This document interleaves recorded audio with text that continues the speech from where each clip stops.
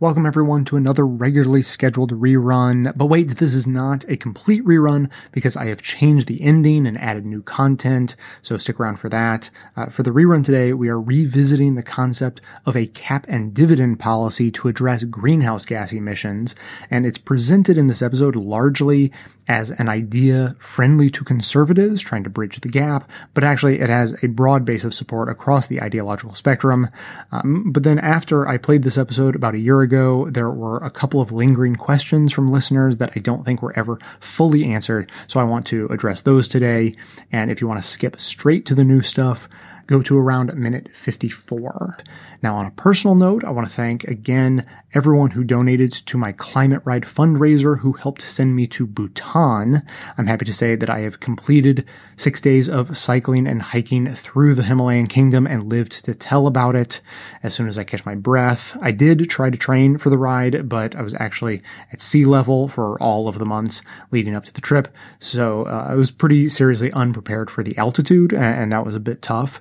So I'm planning on a full episode to talk about the experience and to fill in more details about the culture, history, and politics of Bhutan and relevant connections to the outside world as well, I hope, as best as I'm able anyway. So look forward to that next week. But for now, enjoy last year's episode on cap and dividend, followed by today's new material starting at about minute 54. Yes, folks, a Republican climate solution is possible. And you know what? It may even be better. This program is made possible by the members and donors to the show. To support the work we do, get commercial-free versions of every episode and occasional members-only bonus content, visit the Contribute tab at bestoftheleft.com. Now, welcome to the award-winning Best of the Left podcast with clips today including TED Talks from former Republican Congressman Bob Inglis and author and entrepreneur Ted Halstead, an interview with evangelical Reverend Mitch Hescox on the regional PBS series Immense Possibilities, a field report from Democracy at Work's Economic Update, and finishing with another interview on Immense Possibilities with Bob Inglis.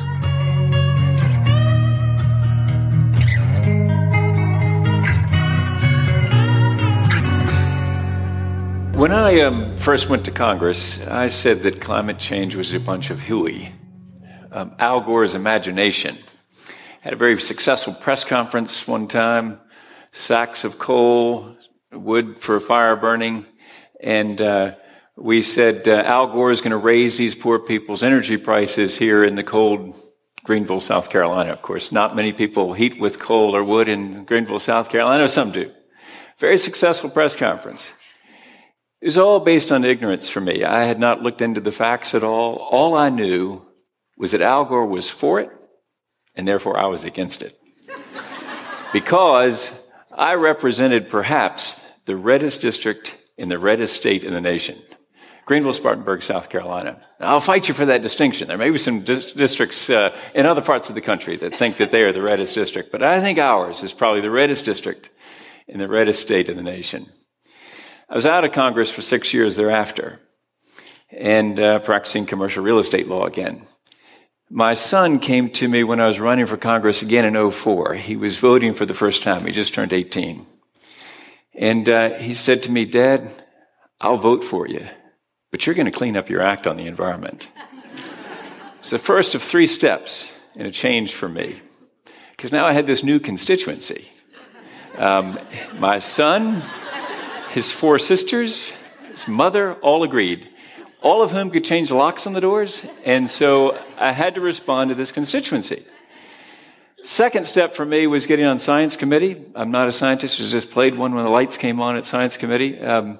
But I got the opportunity to go to Antarctica and saw in the ice core drillings at the South Pole the evidence that's pretty clear. Long stability followed by an uptick in CO2 that coincides with the Industrial Revolution. If I burn logs in my fireplace this winter, not so necessary in South Carolina, but we do it, it's no big deal. That tree off my little farmette had just recently been sinking CO2 out of the air. If I burn it and release it, it's no big deal. But if I go deep into the earth and pull up trees and vegetation, animals that have long been gone under heat, time, and pressure, turned into fossil fuels, bring them up, burn them. I change the chemistry of the air. The physics of light are such that light enters, radiant heat doesn't escape. We have warming. So I saw that evidence in Antarctica. Third step for me was actually amazingly another opportunity to go to Antarctica. Usually you don't get the chance. By the way, advice for you. If you're ever running for Congress, what you want to do is make sure to go only to places that are cold on trips. Because if it's cold in your district and you are traveling, say, to a place with white sandy beaches and warm waters, your constituents will get upset with you. But nobody ever complained, even in the reddest district in the reddest state, about me going to Antarctica a second time. There was a seat available. They said, listen, we've got a cancellation. You want to go? I said, are you kidding me? Of course I want to go. It's fabulous. So I went and got surprised by, like I say, the third step in my change. We had the opportunity to go to the Great Barrier Reef and see coral bleaching. And I was inspired by an Aussie climate scientist who shares my worldview, and who, in the course of snorkeling with him, I figured out that we shared a worldview, that he was worshiping God in the creation, not worshiping the creation, but worshiping the God behind the creation. Subsequently, I had plenty of time to talk with him, and he talked to me about changing his life to love God and love people, people that he would never know, could never know, because they'll come along after us. So I was inspired by Scott. I came home and I introduced the Raise Wages, Cut Carbon Act of 2009. Note to self, do not introduce carbon tax in midst of Great Recession, because people will not like that. So there I was defending this action, and you can really see my political life as a measuring life for action on energy and climate. First 6 years, like I said, was Hui. I was out 6 years, came back for another 6. By the way, I thought it'd be a lot longer than 6 that second time around. We said it was English 2.0, the new and improved version. But they were having a tea party in June of 2010 in the 4th District of South Carolina, and I got specifically uninvited to said tea party. I thought I was a nice enough fella, should be invited. I was uninvited. But if you look at my measuring life, my political life as a measuring life of action on energy and climate, it tracks. In 2004, when I ran again, and with that new constituency, my son and his 4 sisters, my wife, I said that energy security was going to be my main thing. The district said, okay, Inglis, that's a little bit strange, but go ahead. The economy was good. Then came 06, still the economy was good. Fine, Inglis, a little bit weird, but we have General Electric making wind turbines here. We got Michelin making low rolling resistance tires, and we got BMW talking about hydrogen cars. BMW makes cars in Spartanburg, South Carolina. By the way, BMW means Bubba makes wheels. I don't know if you knew that or not. But so we were persuaded that action on energy and energy security made sense even in this district. And it was fine. Thank goodness the Republican primary was in June of 2008, not later, because as you recall, the collapse started as that came to the end of that year. And so, but 10 we knew was going to be a difficult cycle. And it turned out to be a very difficult cycle. And having been reelected in 2004 with 85% of the primary vote, going to losing the 2010 primary with only 29% of the vote, identify with Rick Perry. It's a spectacular faceplant. But here's the thing. I, having now been declared a heretic, am out on the street proclaiming it. Because I figure that once you're described as a heretic, just go right down Main Street parading and saying you're a heretic. And so I have the wonderful opportunity now to travel the country and tell the champions of free enterprise to overcome their inferiority complex, they apparently think they're no good at energy and climate. And so when the topic comes up, my friends, my conservative friends, the people that I identify with, shrink in science denial because we think we're no good. But actually, we're very good. We're the kid in class who has the answer. Raise your hand. You got the answer. It's free enterprise, and you have known it all along. What it takes is simply this, a true cost comparison between the competing fuels. Put all the cost in, take all the subsidies out, and free enterprise can fix climate change.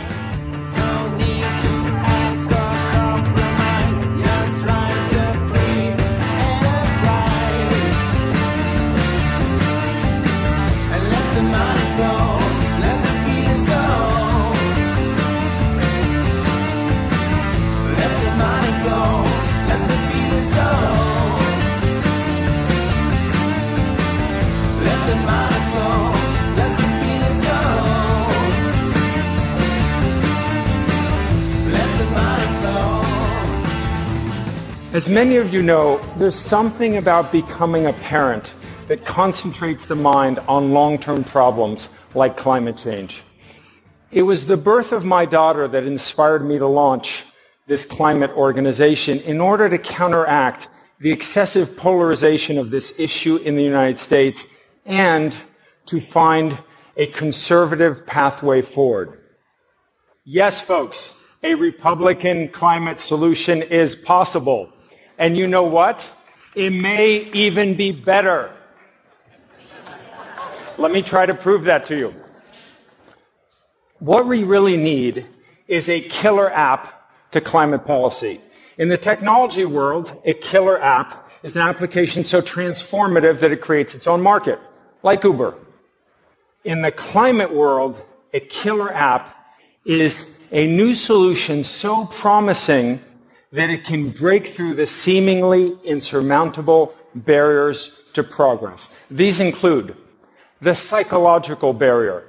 Climate advocates have long been encouraging their fellow citizens to make short-term sacrifices now for benefits that accrue to other people in other countries 30 or 40 years in the future. It just doesn't fly because it runs contrary to basic human nature. Next is the geopolitical barrier. Under the current rules of global trade, countries have a strong incentive to free ride off the emissions reductions of other nations instead of strengthening their own programs. This has been the curse of every international climate negotiations, including Paris. Finally, we have the partisan barrier. Even the most committed countries, Germany, the United Kingdom, Canada, are nowhere near reducing emissions at the required scale and speed. Not even close. And the partisan climate divide is far more acute here in the United States. We are fundamentally stuck, and that is why we need a killer app of climate policy to break through each of these barriers. I'm convinced that the road to climate progress in the United States runs through the Republican Party and the business community. So in launching the Climate Leadership Council, I started by reaching out to a who's who of Republican elder statesmen and business leaders, including James Baker and George Shultz, the two most respected Republican elder statesmen in America. Martin Feldstein and Greg Mankiw, the two most respected conservative economists in the country. And Henry Paulson and Rob Walton, two of the most successful and admired business leaders. Together, we co-authored The Conservative Case for Carbon Dividends. This represents the first time that Republican leaders put forth a concrete, market-based climate solution. Thank you. We presented our plan at the White House 2 weeks after President Trump moved in. Almost every leading editorial board in the country has since endorsed our plan. And Fortune 100 companies from a wide range of industries are now getting behind it. So by now you're probably wondering, what exactly is this plan? Well, our carbon dividend solution is based on 4 pillars. The first is a gradually rising carbon tax. Although capitalism is a wonderful system, like many operating systems, it's prone to bugs, which in this case are called market failures. By far the largest is that market prices fail to take social and environmental costs into account. That means that every market transaction is based on incorrect information. And this fundamental bug of capitalism, more than any other single factor, is to blame for a climate predicament. Now, in theory, this should be an easy problem to fix. Economists agree that the best solution is to put a price on the carbon content of fossil fuels, otherwise known as a carbon tax. This would discourage carbon emissions in every single economic transaction every day of the year. However, a carbon tax by itself has proven to be unpopular and a political dead end. The answer is to return all the money raised directly to citizens in the form of equal monthly dividends. This would transform an unpopular carbon tax into a popular and populist solution. And it would also solve the underlying psychological barrier that we discussed by giving everyone a concrete benefit in the here and now. And these benefits would be significant. Assuming a carbon tax rate that starts at $40 per ton, a family of 4 would receive $2,000 per year from the get-go. According to the U.S. Treasury Department, the bottom 70% of Americans would receive more in dividends than they would pay in increased energy prices. That means that 223 million Americans would win economically from solving climate change. And that is revolutionary and could fundamentally alter climate politics. But there's another revolutionary element here. The amount of the dividend would grow as the carbon tax rate increases. The more we protect our climate, the more our citizens benefit. This creates a positive feedback loop, which is crucial because the only way we will reach our long-term emission reduction goals is if the carbon tax rate goes up every year. The third pillar of our program is eliminating regulations that are no longer needed once that a carbon dividends plan is enacted. This is a key selling point to Republicans and business leaders. So why should we trade climate regulations for a price on carbon? Well, let me show you. Our plan would achieve nearly twice the emissions reductions of all Obama-era climate regulations combined, and nearly 3 times the new baseline after President Trump repeals all of those regulations. That assumes a carbon tax starting at $40 per ton, which translates into roughly an extra 36 cents per gallon of gas. Our plan by itself would meet the high end of America's commitment under the Paris Climate Agreement. And as you can see, the emissions reductions would continue over time. This illustrates the power of a conservative climate solution based on free markets and limited government. We would end up with less regulation and far less pollution at the same time while helping working class Americans get ahead. Doesn't that sound like something we could all support?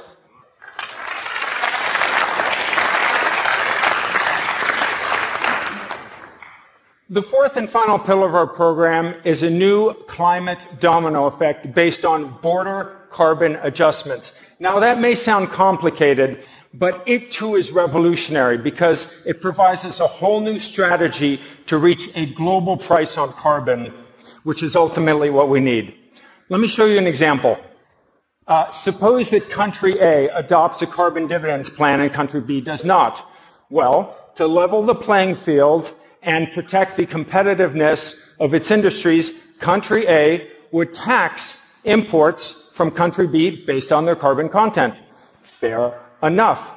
But here's where it gets really interesting, because the money raised at the border would increase the dividends going to the citizens of country A. Well, how long do you think it would take the public in country B to realize that that money should be going to them and to push for a carbon dividends plan in their own land? Add a few more countries and we get a new climate domino effect. Once one major country or region adopts carbon dividends with border or carbon adjustments, other countries are compelled to follow suit. One by one, the dominoes fall. And this domino effect could start anywhere. My preference, strongly, is the United States. But it could also start in the United Kingdom, in Germany or another European country, or even in China. Let's take China as an example. China is committed to reducing greenhouse gas emissions. But what its leaders care even more about is transitioning their economy to consumer-led economic development. Well, nothing could do more to hasten that transition than giving every Chinese citizen a monthly dividend. In fact, this is the only policy solution that would enable China to meet its environmental and economic goals at the same time. That's why this is the killer app of climate policy, because it would enable us to overcome each of the barriers we discussed earlier, the psychological barrier, the partisan barrier, and as we've just seen, the geopolitical barrier. All we need is a country to lead the way. And one method of finding what you're looking for is to take out an ad. So let's read this one together. Wanted, country to pioneer carbon dividends plan. Cost to country, 0. Starting date, as soon as possible. Advantages, most effective climate solution.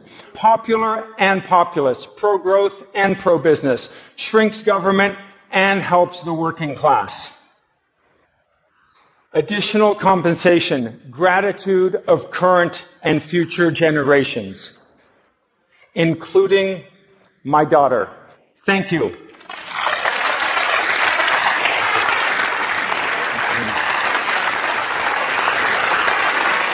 Just one question. I'm actually not sure I've seen a Conservative get a standing O at TED before that. It's pretty cool. So, I mean, the logic seems really powerful, but some people you talk to in politics say, you know, it's hard to imagine this still getting through Congress. How are you feeling about momentum behind this? So I understand that many are very pessimistic about what's happening in the United States with President Trump. I'm less pessimistic. Here's why. The actions of this White House, the early actions on climate, are just the first move in a complex game of climate chess. So far, it's been a repeal-only strategy. The pressure is going to mount for a replacement program, which is where we come in. And there are 3 reasons why, which I'll go through real quickly. One, the business community is fundamentally parting ways with the White House on climate change. In fact, we're finding a number of Fortune 100 companies supporting our program. Within 2 months, we're going to be announcing some really surprising names coming out in favor of this program. 2, there is no issue in American politics where there's a more fundamental gap between the Republican base and the Republican leadership than climate change. And 3, thinking of this analogy of chess, the big decision up ahead is, does the administration stay in Paris? Well, let's pan it out both ways. If it stays in Paris, as many are pushing for in the administration, well, then that begs the question, what's the plan? We have the plan. But if they don't stay in Paris, the international pressure will be overwhelming. Our Secretary of State will be asking other countries for NATO contributions, and they'll be saying, no, give us our Paris commitment. Come through on your commitments, we'll come through on ours. So international, business, and even the Republican base will all be calling for a Republican replacement plan, and hopefully we've provided one. I'm not like you, I don't think like you do. I make it discreet, but I'm on the retreat. I'm just an ordinary man.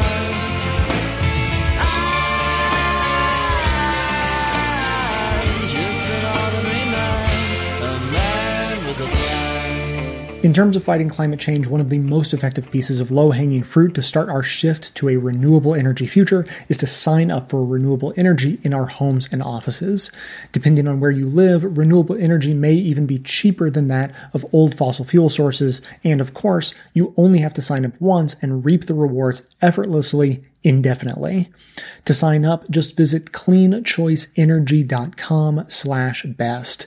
If they don't service your area now, they have plans to come your way soon. So don't wait. There's nothing stopping you from signing up to use renewable energy right now, and it's easier than you may think. Again, visit cleanchoiceenergy.com/best to get started. When it comes to energy, now you have a choice.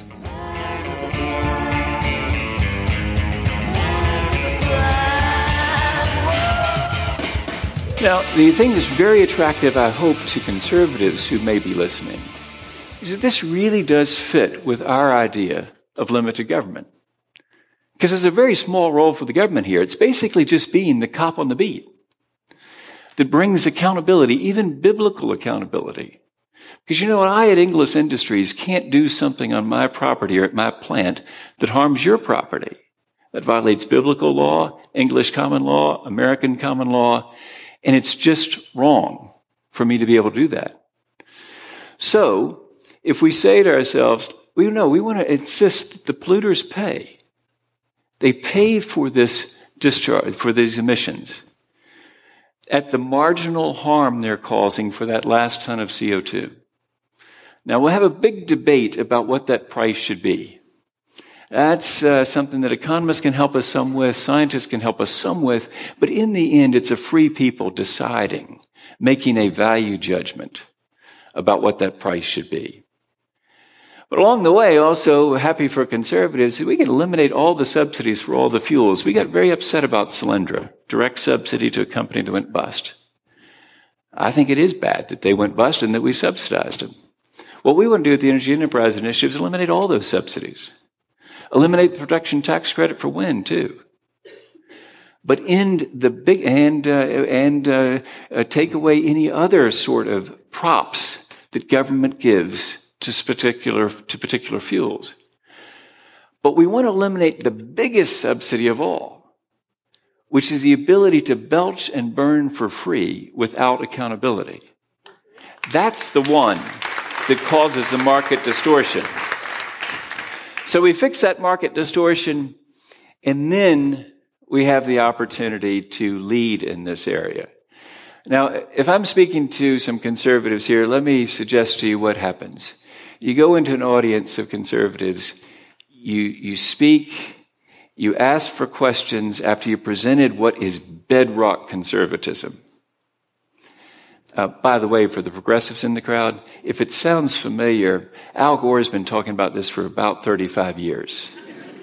And the good news is that Art Laffer, who's one of our helpers in this, if you go to our website, you'll see him explaining in 2 minutes what I've just explained in a longer period of time. Art Laffer is very good to constantly protect Al Gore's reputation. He says, that Al Gore has always been for revenue-neutral carbon tax, not for new revenue, which is one of the many problems that cap and trade had.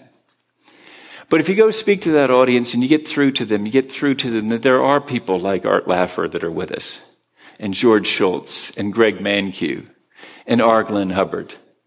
These are economists or leaders that are clearly conservative. But when you watch the audience, you ask for questions afterwards, you notice that no hands go up. Because a few loudmouths in the crowd have succeeded in cultural norming and causing everyone to sit there not willing to cross the current tribal orthodoxy. So, you look at the crowd, though, and you see that conservative who desperately wants her party to be relevant to her future. You see the hunter and the angler who know things have changed. You see the libertarian who passionately believes in free enterprise and accountable markets. And you see the entrepreneur with some dollar signs. And you realize that this can happen if a few people will speak up and say, you bet this is conservatism. And if it fits with what Al Gore is saying, well, fine.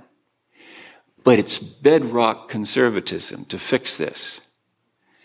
And then what we see is this opportunity to do something that we really want to do, that's beyond all these problems in a simple solution, but rather get beyond to a big dream, which is to light up the whole world with more energy, more mobility, more freedom. And this, I would say to you, if you're progressive here, is just understand that this is a place where a rub comes between you and conservatives. Because way too many conservatives hear way too many progressives talking about doing with less. And we have the sense that we're going to walk and eat bugs. Or perhaps that we're going to shiver or sweat in the dark, depending on the time of year. And most people say, that's not very attractive, especially conservatives.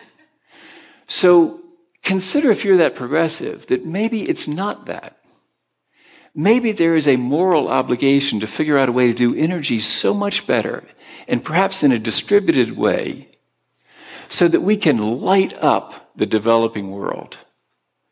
So that actually those people can join us in being able to express their creativity in ways that they couldn't when their homes were dark. So all this takes, really, is conservatives joining this effort, because I must say to you, if you're a progressive, behold in them your indispensable partners for action. It will not happen without them. There are not enough votes in Congress to ram this through. It did not work for Waxman Markey, and it won't work only on the left.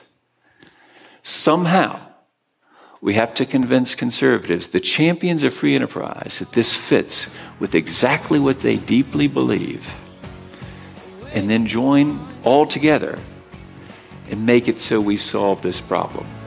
Away from this machine. All right, meet me in the middle.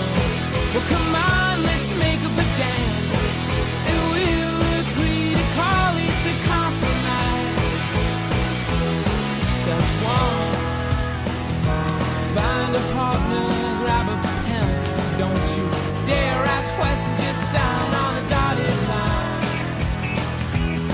Step two, throw your partner behind a desk where he'll do absolutely nothing, so it's your job to dance and smile the whole time. And gradually, I started to see, especially after I became a pastor, the impacts of what pollution does on our children, and especially people in the majority world. And that really led me to becoming the president, or I think what God had in store for me, to become the president of EEN. EEN is the Evangelical Environmental Network, and its president is the Reverend Mitch Hescox. Mitch, welcome to Immense Possibilities. Thanks for joining us. Thank you for having me. It's a pleasure to be here. The energizing heart of your work is creation care. Tell us what that is. Creation care is simply the biblical response to caring for God's creation. In Genesis 2:15, we're commanded to tend the garden. And so we believe if creation, the whole earth, everything in it belongs to God, then we have a responsibility to steward it, to care for it, to shepherd it. Mitch, there's no one who thinks that all evangelicals are climate deniers or vice versa, and you're disproving that notion every day in your work. But there is seeming to be a large overlap between the two groups. Why is that?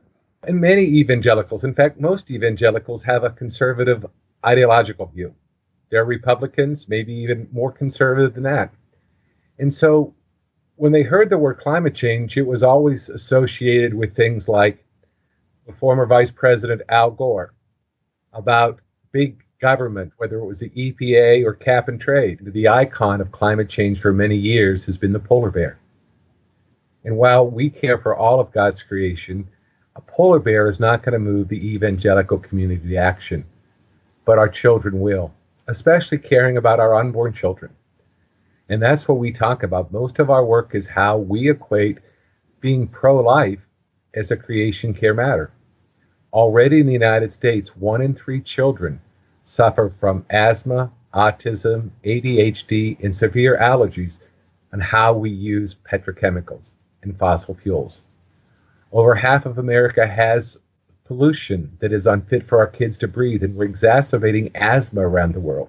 So talking about things that impact our children and impacting their lives and health right now is the way that we talk about climate change, which is real, which is true. And when we share that message using the values of my community, 98% of the people come on board. And you have commonly had the experience of explaining that to Christians and having them really revisit their views in a pretty quick way.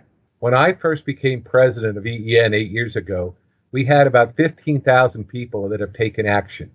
Today, we have about 2.5 million pro-life Christians who have taken action. So we've gained speed, we've gained momentum, but evangelicals are somewhere between 80 and 90 million people in the United States. And 2.5 is a good start, but we want to get up to 25 or 30 million in the next couple years. Aha. I wonder if you ever run into a Christian who would say, look, an almighty God clearly has control over the climate and its future, so this isn't anything we have to worry about. Oh, absolutely. In theological terms, that's called dominion theology, that God takes care of everything. And contrary, Scripture says just the opposite. In Isaiah chapter 24, it says human beings destroy the earth because they don't follow God's commandments. In fact, I often tell people that the basic handbook of sustainability is right in the Bible. Do you encourage churchgoers to initiate conversations about climate in their congregations if those conversations aren't going on? Oh, absolutely. That's one of the things we do on a regular basis. We have currently somewhere around 1,200 we call creation care champions around the country. And they are volunteers who have heard a passion to care about God's creation, to maybe pray about it, to teach a Sunday school class about it, to start an energy efficiency program about it, to start a community garden about it. Do some people feel like it's risky to bring this up in their churches? I think that some probably do, but I think that what we want to do is talk about grace. And I think what's one of the things that's wrong with our nation today is that, we've siloed ourselves into these ideological bastions of, left, right, and whatever, and we're not willing to listen to people. I give a significant amount of time to listen to people, to hear their concerns, and to answer them in truthful and realistic ways, and be honest. And when you allow people to get their feelings out, it's a lot easier for them to change and be open to new ideas if you really listen to their heart. For far too long, the evangelical church has really been concerned about getting people to heaven and the idea of what I say, getting our tickets punched. While certainly that's an important part of Christianity, believing in an afterlife, the more important part of Christianity is building God's kingdom by following Jesus, our risen Lord. And I think that's one of the messages that's coming around to the evangelical church, to be more engaged on social issues, on standing up for justice and righteousness, and following Jesus to building a better world.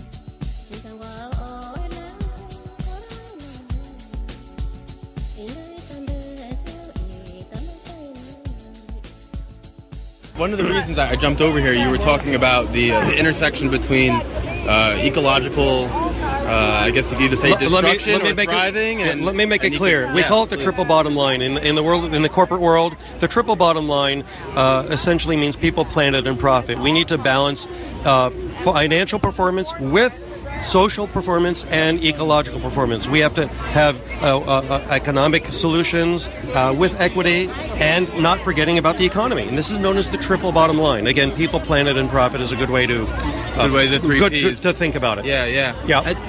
All three need to work, and whatever solutions need to work for those three. Yeah, absolutely. I was forces. going to ask if you could speak a little bit. When a lot of people think about environmental issues, environmental movement, they kind of juxtapose as a complete opposite job creation. Right. Can you talk about how the two actually don't have to be in contradiction with one another, but can actually be? Yes, I'd like to speak about that. There is a fear on behalf, particularly of conservatives, to acknowledge, talk about, or seek any solutions around climate change. The problem is that they don't really have a problem with the science. They have a problem with the solutions. Mm-hmm. They are, until they are disabused of the myth that any solutions must result in bigger government, taking away our freedoms, killing the economy, and making us poor, because those are the fears, we're not going to get anywhere. And the reality is there is a solution that would help the economy. It would put people to work. It's been economically modeled to create 2.8 million jobs. We're talking about a carbon fee and dividend, which is put forth by Citizens Climate Lobby. And there are many other groups that are calling for a revenue-neutral carbon tax or fee. We like to call it a fee because, well, two reasons. The T word freaks people out. And number two, you shouldn't call it a tax if the government doesn't keep it. And the carbon fee and dividend is a 100% refund back to American citizens to protect us from increasing prices. So it's a fee, a dividend, and a border adjustment we won't get into at this venue now. A little too wonky for our situation at the moment. But there is a solution that would create jobs, promote American ingenuity and competition, put America to work, save 13,000 lives. It is a small government, fiscally conservative, market-based solution. That's should be music to the ears of any principled conservative, and it also would draw down emissions faster than any policy that you have ever heard of, certainly faster than any regulation. And I'm not saying we don't need certain protections, but in fact, if there's a market-based solution that would blow past certain regulations or protections, wouldn't you be for that? Yeah. Right? So, absolutely. One last thing before it gets too loud again. Yeah. You were talking before about a bipartisan commission. Yes, a caucus. A caucus. You want to explain a little bit about what's going on there? One of the things CCL, Citizens Climate Lobby, does is our motto is bridging the partisan divide on climate. We meet with Republicans and Democrats regularly on Capitol Hill and in district offices. We form relationships with them. When you know who your representative is, that's a good thing. But when they know your name, that's a better thing. And what has happened is a bipartisan climate solutions caucus, a working group of both Democrats and Republicans. Most people don't know this has happened. It's not in the headlines. This was created February last year with Carlos Curbelo, who was at the time a freshman Republican, and a Democrat, Ted Deutsch, out of West Palm Beach. When this formed with 1 and 1, Bloomberg News called it the caucus to save the world. New York Times called it a surprising step towards sanity. It grew to 2 and 2 and 3 and 3. Up until the election, it was 10 and 10, and then it was a bit disrupted. One person retired, people were voted out. It was 6 and 9. It just weeks after the election grew back to 10 and 10, 12 and 12. As of last count, just a couple of days ago, it's up to 19 Republicans, 19 Democrats coming to the table in a toxic-free environment to talk about economically viable solutions to the climate crisis. Mm-hmm. And this is amazing. Most people don't know this is happening, that there is, in fact, while we read the headlines and we're rightfully very upset by the disturbing news, a lot of the headlines underscore and highlight the controversy, and a lot of it is serious. But what is not on the headlines is the huge amount of momentum in Capitol Hill, in Congress particularly, among Republicans who are moving the needle, who are bucking their party, manning up and womaning up in some cases, and summoning the leadership and courage required to actually lead. And that's what we need. And that is what happens when enough people are able to develop their own personal and political power. And that's something we do at citizensclimatelobby.org. We're 60,000 volunteer members, 400 chapters as of last count. We're worldwide, but mostly North America, big Canadian footprint. And we were very helpful in creating and promoting this caucus. All right, thank you, Greg.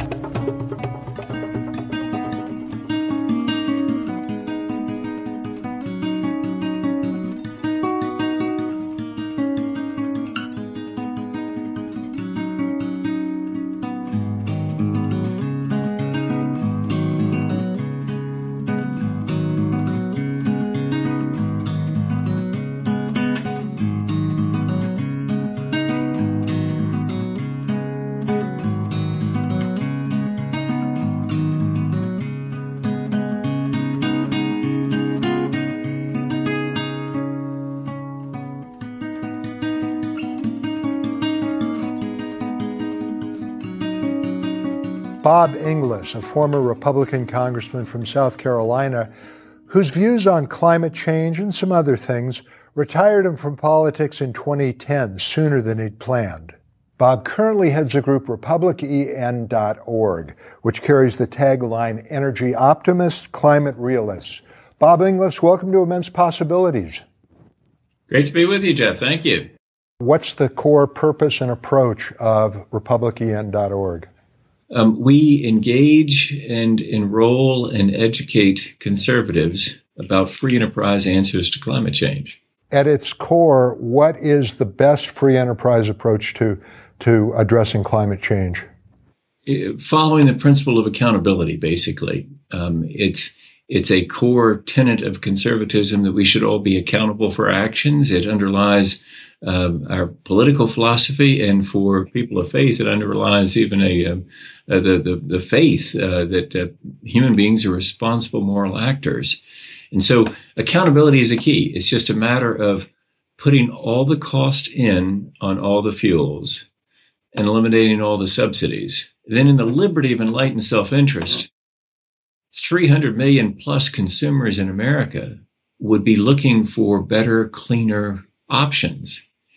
And if we do this through an effective border adjustment so that we apply the carbon tax on imports as though they were made here, then we would get 7 billion people in on the enlightened self-interest of looking for the better, cleaner, faster, cheaper fuels, because they'd be paying the true cost of that energy they're using. And at that point, innovation happens much more rapidly than government regulations or mandates could ever imagine. But the principle we're following of accountability was enunciated pretty well by Dr. Friedman, Milton Friedman, on the Phil Donahue show in the 80s, where he talks to Phil Donahue, and Phil Donahue asks him, well, what would you do about pollution? And Dr. Friedman says, well, you tax it, of course. And then Dr. Friedman goes on to explain with bedrock conservatism that when something that one party is doing affects third parties that aren't part of a contract, there's a role for the government in saying, no, you've got to pay those consequences. You can't externalize those costs. You have to internalize them to your product. But we want to eliminate the biggest subsidy of all, which is the ability to belch and burn for free without accountability. That's the one that causes a market distortion. I'm in, Bob. What's in the way? What are the biggest obstacles? The problem is that the solution seems anathema. Bigger government, larger control of our lives, doing with less. Understand that this is a place where a rub comes between you and conservatives. Because way too many conservatives hear way too many progressives talking about doing with less. And we have the sense that we're going to walk and eat bugs. Or perhaps that we're going to shiver or sweat in the dark, depending on the time of year. And most people say, that's not very attractive, especially conservatives. Give me a paragraph that is very attractive to conservatives. The attractive would be this. What if we follow the principle that we know works of accountability? That blessings flow from accountability, havoc flows from the lack of it. What if we just made all fuels accountable and eliminated all the subsidies, so there's no longer a government putting its thumb on the scales for this one over that one, no more lobbying about that. And then we just watch the free enterprise system deliver innovation to willing customers, demanding it because they see their true cost of energy on their meter and at the pump. Is our current system of campaign financing an obstacle to this? Yeah, it's not just campaign cash that explains it. It explains some percentage of the problem we face, but the larger percentage really is just this lack of faith in the future and the lack of our belief in innovation and our ability to do things. And it's rejectionism. It's rejection of the science of climate change, rejection of all things Obama, of course. and rejection more fundamentally, the idea that we can come together and solve really big challenges. And that's what we must overcome. There are some who still want to debate the validity of climate change and the degree of human activity as a cause of all that. Do you engage in those conversations? Is there any value in that anymore? And why or why not? If somebody wants to dispute the science of climate change, it really is somewhat a waste of time. What we choose to do is actually just blow right over them and say, listen, if you're listening to this show and you just heard a climate disputer say that the talking points from the Heartland Institute, they're wrong. But probably that what they're really saying is they haven't liked the solution they've heard yet. So let's talk about the solution. Is that to say what sometimes sounds like denial at bottom isn't really denial? Yeah, we really think that most of the time it's solution aversion. If I tell you, Jeff, here's the plan of surgery for that back problem you're having, I hope you don't have one. But anyway, if there were, first we're going to take off your head. When you got your head off, we work on your spine, then we put your head back on. You're going to say to me, thanks, doc, I'm feeling a lot better. I don't have a back problem. Because the solution is nuts. You're not going to take my head off. What conservatives have heard is a big government that wants to run their lives, headquartered at the UN maybe, and they just think, this is nuts. We're not doing that. But if they could hear that there's a small government solution with a very small footprint, but the government simply being the honest cop on the beat that says all cost in, all subsidies out, then they could stop shrinking in science denial and realize that this concept of accountability is what they're really good at. What about your work right now gives you the most hope that we can navigate our way to a viable climate future, and what discourages you the most? Most encouraging thing is being with young conservatives because they get it. They don't shrink in science denial, and they want their party to not be the grumpy old party. They want it to be the grand opportunity party. The thing that's most discouraging is dealing with their parents and grandparents. They're a little bit harder for us to reach because many people, particularly folks that feel like they've seen too much change in their lives, they just don't want any more change. And they want to rely on the current fuels we've got. They don't want to hear about innovation. But somehow we need to make it less threatening to them. And we think really that the way through to their heads is through their hearts. And mostly those hearts are going to be opened by their kids talking to them. So we're counting a lot on young conservatives helping us reach their parents and grandparents.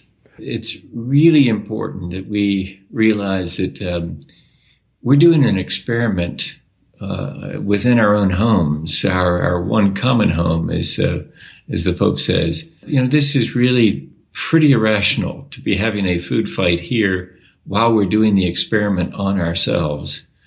Why don't we get together and figure out what could work for both progressives and conservatives? And we think there's an answer there. But it does take it takes some acceptance of the science and the existence of a free market solution for conservatives, and it takes some give on the part of progressives to be willing to work with conservatives and to hear it expressed their way.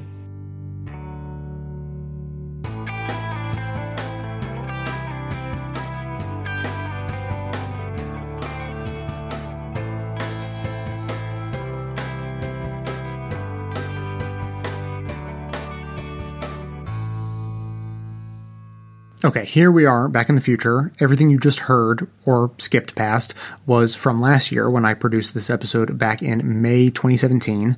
And now I want to address two of the major questions that came up in response.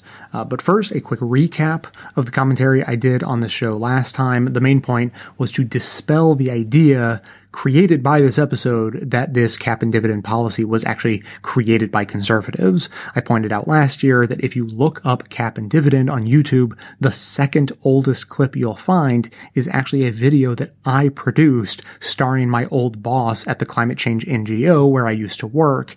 And it should go without saying that it was not a conservative NGO doing that early work on cap and dividend. So whether you're a conservative who thought you liked this idea because it's conservative, conservative or a progressive who was feeling wary of the concept for exactly the same reason, you're both wrong, and you should either switch places or better yet, stop caring about the source of an idea and start focusing on the idea itself. A good idea is a good idea, and if it happens to cross ideological boundaries, then that's just icing on the cake. Now, one response I got to this episode was from a Canadian who pointed out that a policy similar to this one was implemented up in British Columbia and didn't work because it was implemented poorly, to which I reply that that isn't an argument against cap and dividend, that's an argument against implementing cap and dividend poorly. And there will be a bit more detail on that topic at the end, but the other comment I received a time or two by email and voicemail was about perverse incentives. So to finish up today, let's first hear a voicemail I received on this topic last year, followed by a brand new clip from the Next System Project, in which they speak with some activists pushing for a cap and dividend policy in Washington, D.C. about some of the finer points of how the economics of this idea are likely to break down.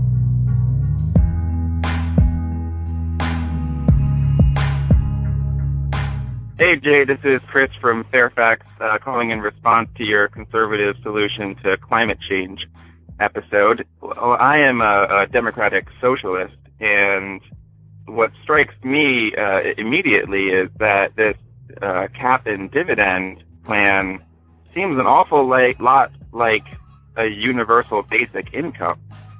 So it really doesn't, to me, seem like a conservative solution. In fact, it seems like a socialist policy. Now, it's not, anywhere near like the real socialist universal basic income proposal of like $1,000 a month, but still, as such, I don't hate the policy, and it seems overall pretty good. I'm just not really, I'm skeptical. I'm not really convinced that it's going to have the desired effect where the whole industry will, make a dramatic shift toward efficiency and the better energy economy.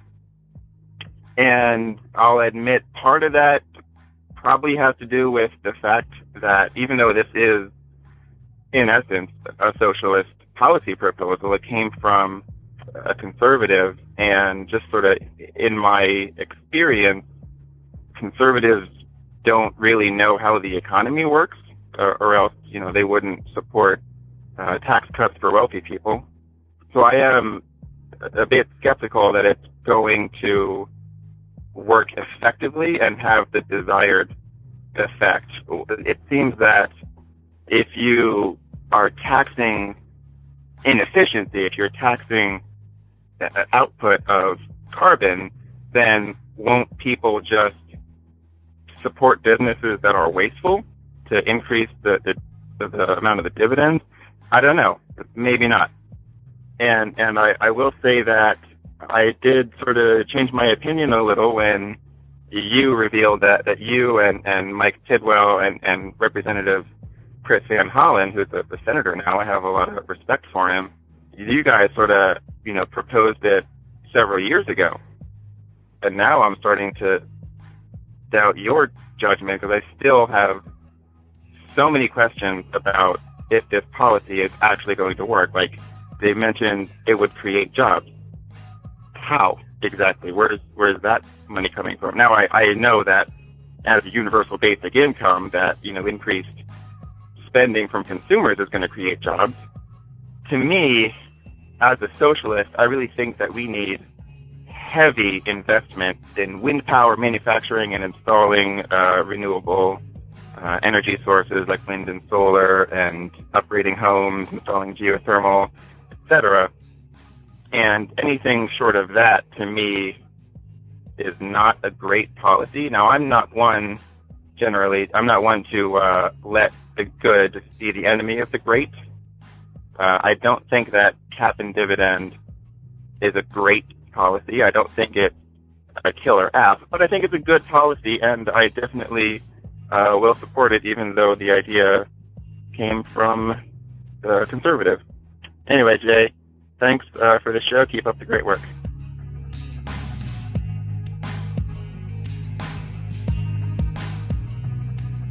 So So now we are looking to the Put a Price on a DC campaign that you guys are working on. So in your own words, can you explain what these initiatives is aiming to achieve? So what we're trying to do here in the district is pass the #1 climate policy, which is putting a price on carbon. And we're doing it in a really inclusive, progressive way, both in the process and the policy.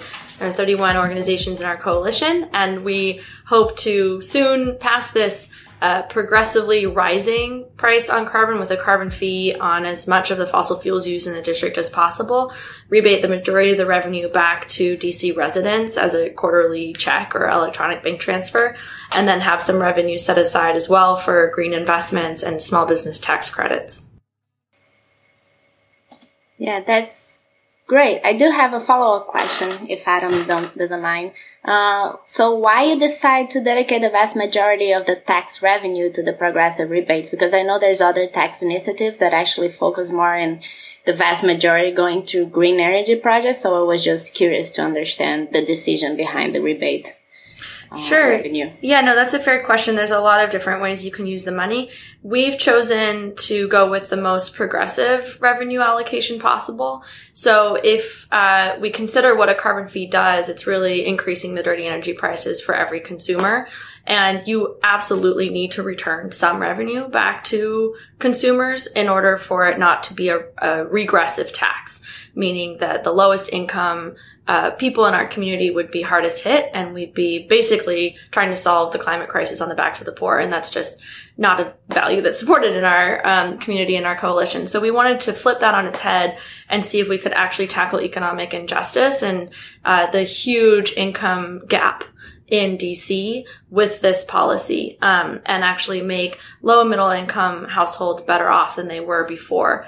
There is also revenue set aside for those clean energy and energy efficiency projects, but not as much as might be the case elsewhere.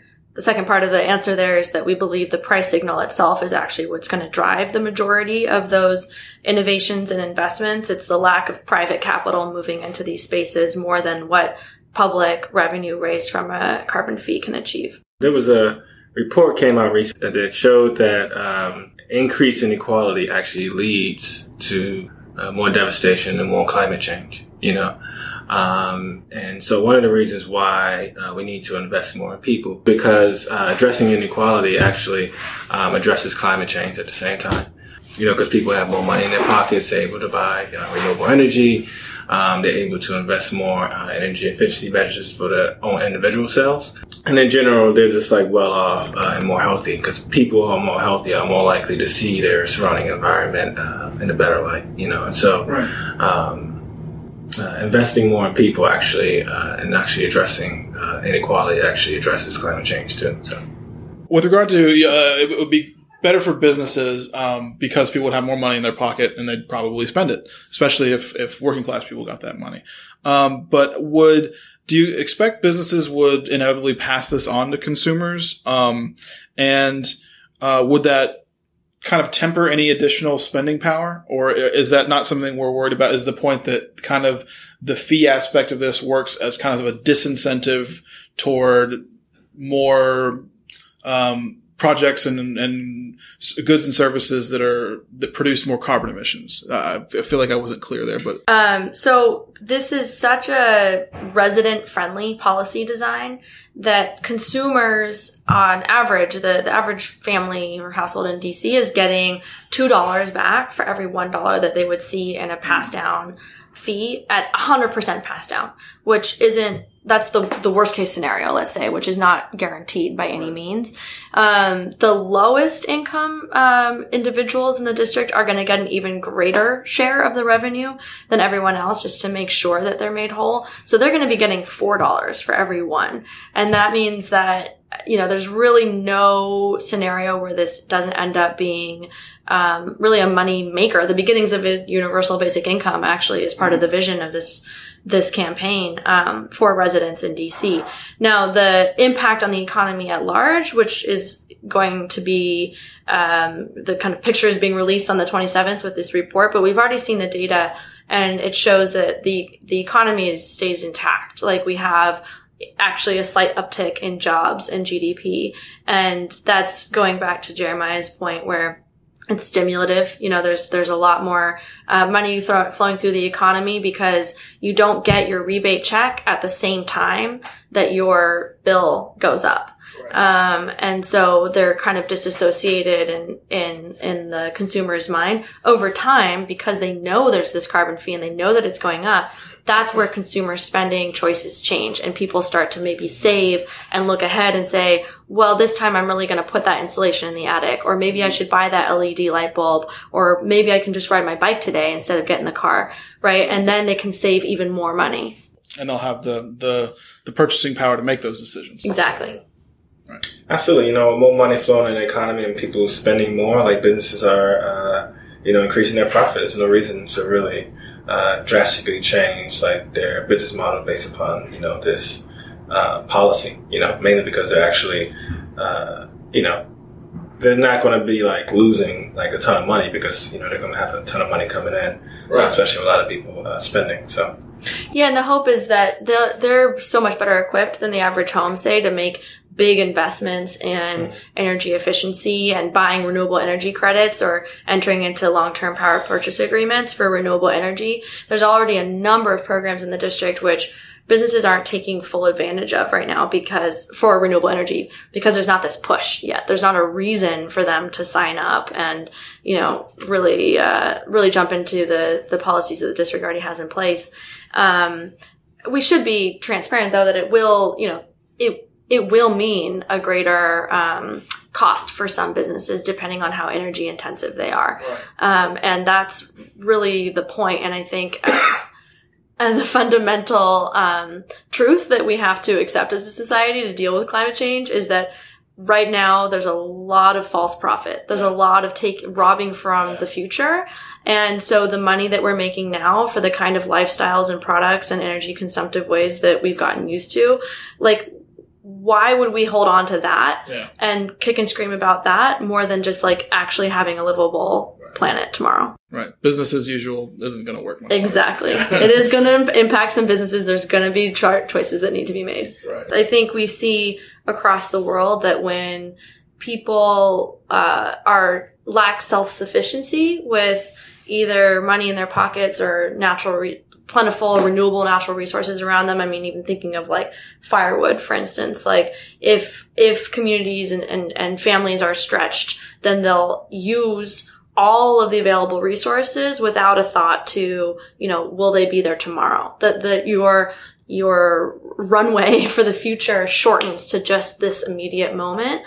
And that generally leads to unsustainable consumption, right? Because you just don't have the time or space to think about how you're going to plan. And that's where we see a really vicious cycle with climate change, because if people are stretched by, weather disasters, by crop failures, by their livelihoods being destroyed, then there is no saving. There's no planning, right? There's no longer term, like what about not only tomorrow, but 7 generations in the future. And so that gets perpetuated. By the same token, if you have a system where, the 1% control the entire, wealth of the world, that's incredibly destructive. And NASA has also even studied this with about 6 or so years ago, drawing the direct link between income inequality and climate change. You have this pattern of civilizational collapse over millennia, where if there's an elite that controls these resources and the responsibility and care for them is not distributed throughout the population, then things get out of balance really fast. And I think that's what we're seeing now is this, either spend like there's no tomorrow because you have the money, or there literally is no tomorrow because you have nothing. We need the middle ground. We need there to be everyone in our country empowered to do the right thing and empowered to live their lives. And that's really what the fee and rebate program is all about. This feels almost like a silly question, but it seems on one level, is there kind of almost a perverse incentive here if there's a carbon fee on use and it benefits people when it gets in their pocket? Would that lead some people to maybe not be as interested in kind of a drawdown of climate emissions. Do you see what I mean by perverse incentive? Like if by buying a new Humvee, I think that it might contribute in some way. Obviously, of course, someone wouldn't want it to come out of their pocket and then go back into their pocket. But would there be any kind of perverse incentive here with regard to carbon emissions being tied to money in your pocket? That's a very common question. Okay. And I think that's not just me. Yeah, no. It's definitely not. The trick here is that you're not just getting money.